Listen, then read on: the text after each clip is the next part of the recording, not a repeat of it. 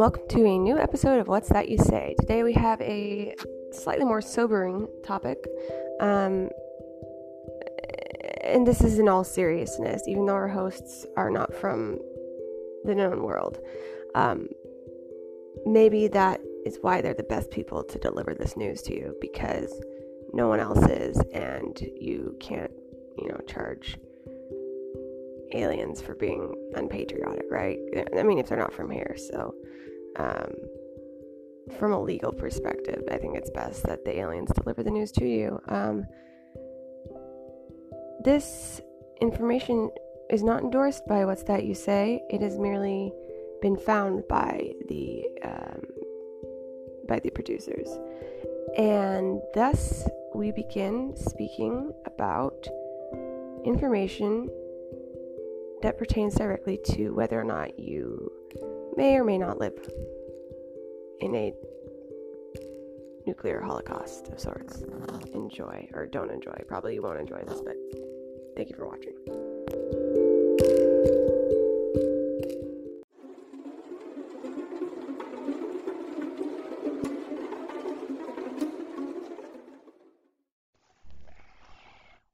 Okay, some of you may have heard of the Kissinger Report. This is also known as the National Security Study Memorandum, also referred to as the NSSM 200. It's entitled Implications of Worldwide Population Growth for U.S. Security and Overseas Interests, also known as the Kissinger Report, published December 10th, 1974.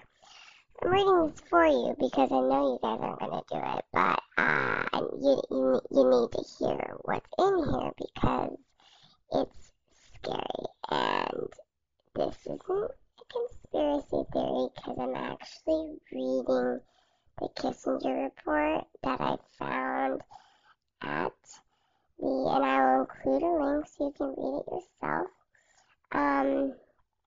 I found it on the usaid.gov. So the URL is https://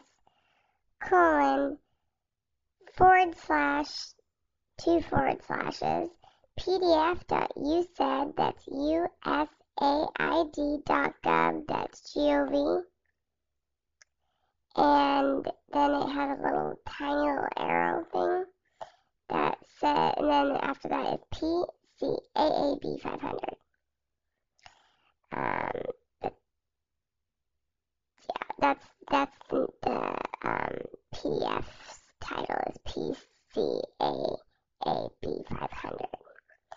So just so that we're all on the same page. Let's get into it.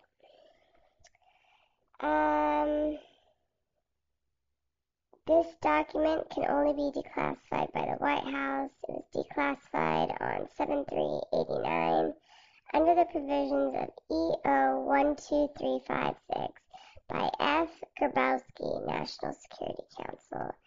I'm going to skip reading the table of contents. Let's get to the executive summary. World demographic trends. World population growth since World War II is quantitatively and qualitatively different from any previous epoch in human history. I already don't want to read this because it sounds dumb. The rapid reduction of death rates, unmatched by corresponding birth rate reductions, has brought total growth rates close to 2% a year, compared with about 1% before World War II. Under 0.5% in 1750 to 1900, and far lower rates before 1750.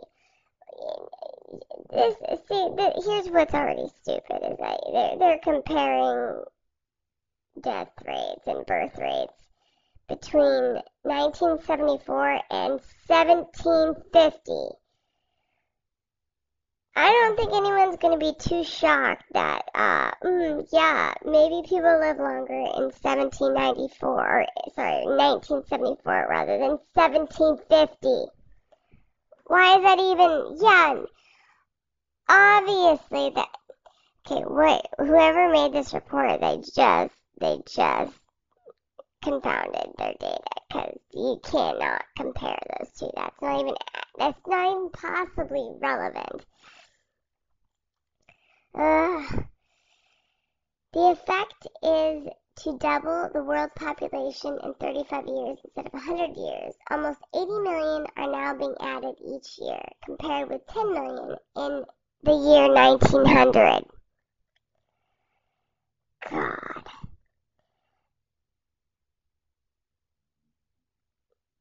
Okay, we're skipping number 2. They're just talking about poor and rich countries.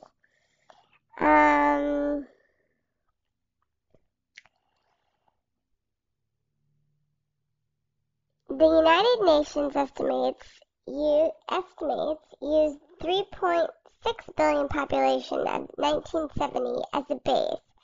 There are nearly 4 billion now, and project from about 6 million to 8 billion for the year 2000, with the United States median estimate at 6.4 billion. The United States median projections show a world population of 12 billion by 2075, which implies a 5-fold increase in South and Southeast Asia and in Latin America, and 7-fold increase in Africa compared with the doubling in the East Asia, and a 40% increase in the presently developed countries.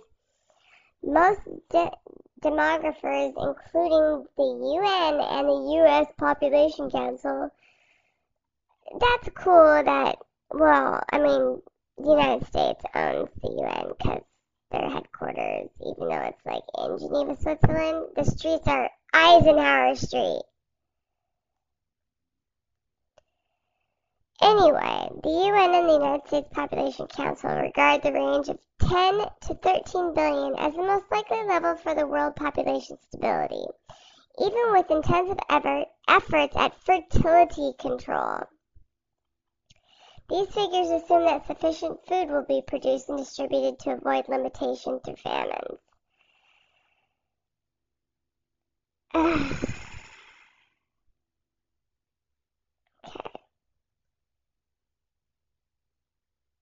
I'm going to skip some of this. Talking about famines. Now they're talking about oil. They're scared that all the people are going to use all the oil.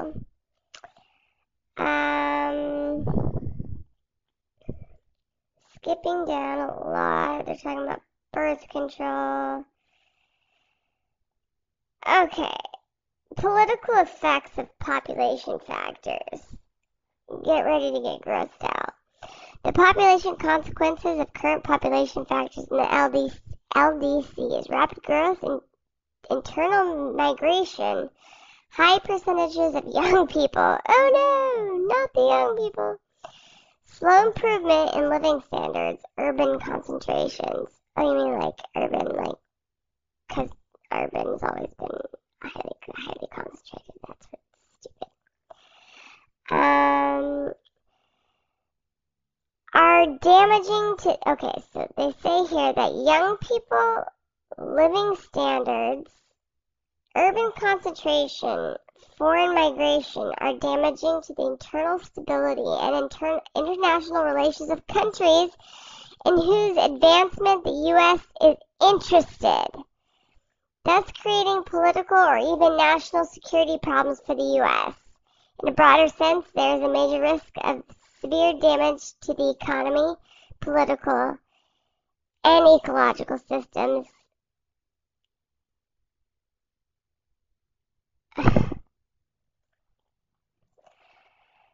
I can't speak.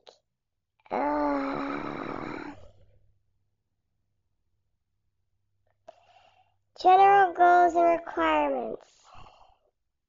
The general question, excuse me. Sorry, my vision just totally went out because I got that mad. The central question for world population policy in the year 1974 is whether mankind is to remain on track toward an ultimate population of 12 to 15 billion, implying a 5 to 7-fold increase in almost all underdeveloped worlds. What are the stakes? This is number 24 under general goals. We do not know whether technological developments will make it possible to feed over 8 million, much less 12 billion people.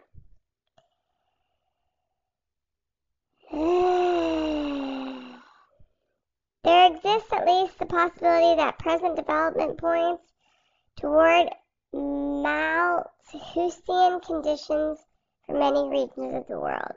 Don't worry, we're going to look up what that is. This is probably actually a good place to stop.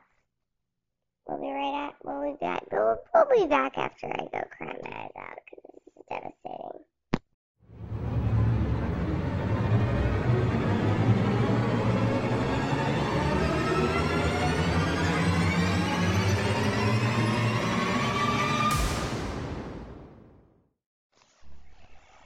Okay, going back, as I said, we needed to look up what the Malthusian conditions were. I'm looking at it right now. This has to do with basically the idea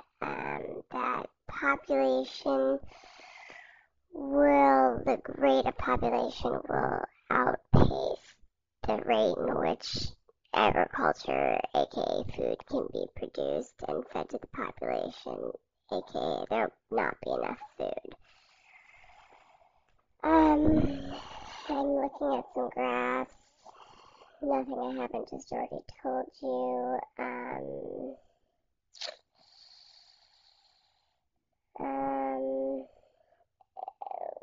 Most of this is an economic argument, so let's just talk about that for a second.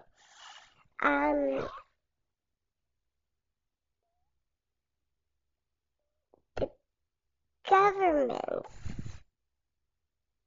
and I say governments because it's not just the U.S., but want to limit the creation of further people because they're worried it will hurt the economy.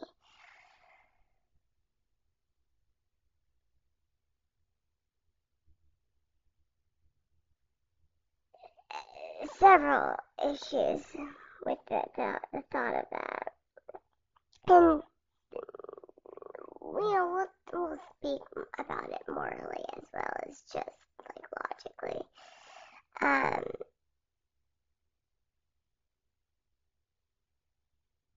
Here's the logical argument for why this is stupid, because the United States is going to run out of food anyway, and it has nothing to do with the population, but it has everything to do with the former arms race, the nuclear programs that they're still involved with. It has everything to do with the fact that President Bill Clinton purchased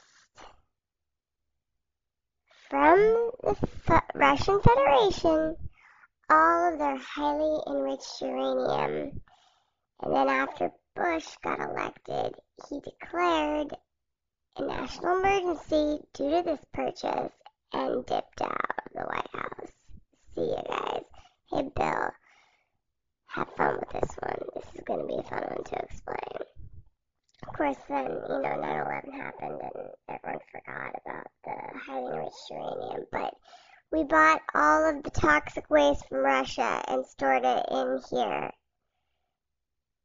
in this country. So that, because of the nuclear proliferation that's going to occur from the production of fissile materials. Fissile materials means nuclear material of some kind. Our food's going to be shitty and not edible anyway. So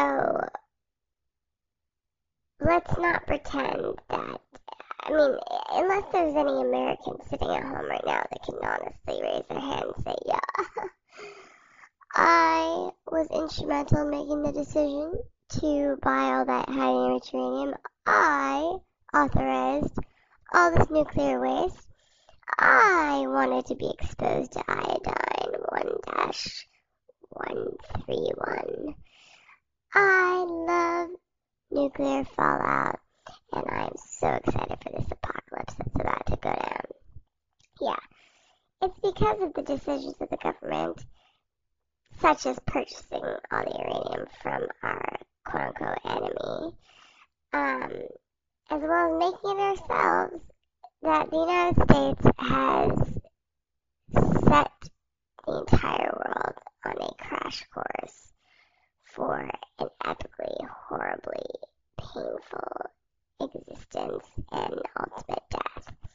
And so the issue here is that, well, they say population is an issue for the economy. What's more an issue for the economy is that no one will be able to work because they're going to be so sick from operation.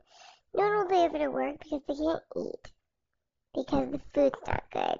No one will be able to work because they're going to be dead, because the water's not drinkable. This is a headache of a situation. It is a giant headache of a situation.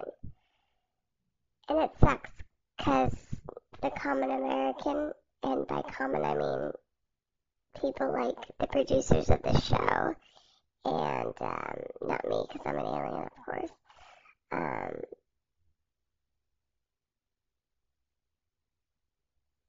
you may not want to believe it, and you don't have to. It is far easier to live in the dark and pretend like this is Candyland full of greatness and joy and wonder, and that the government never lies and the media tells the truth. Believe it if you want. Not really my prerogative. I'm not even sure giving knowledge to people about the situation would even fix it. It may not be fixable, and that's the honest truth.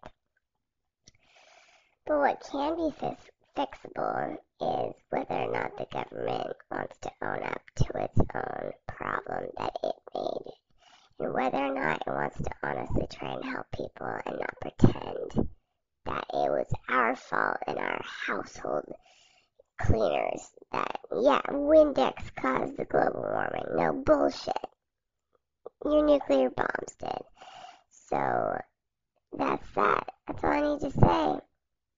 Just remember, people of the world, everyone is worth value. Everybody has something to offer, whether you're stupid, smart, ugly, pretty, whether you have no legs or 2 or 8, I don't even care.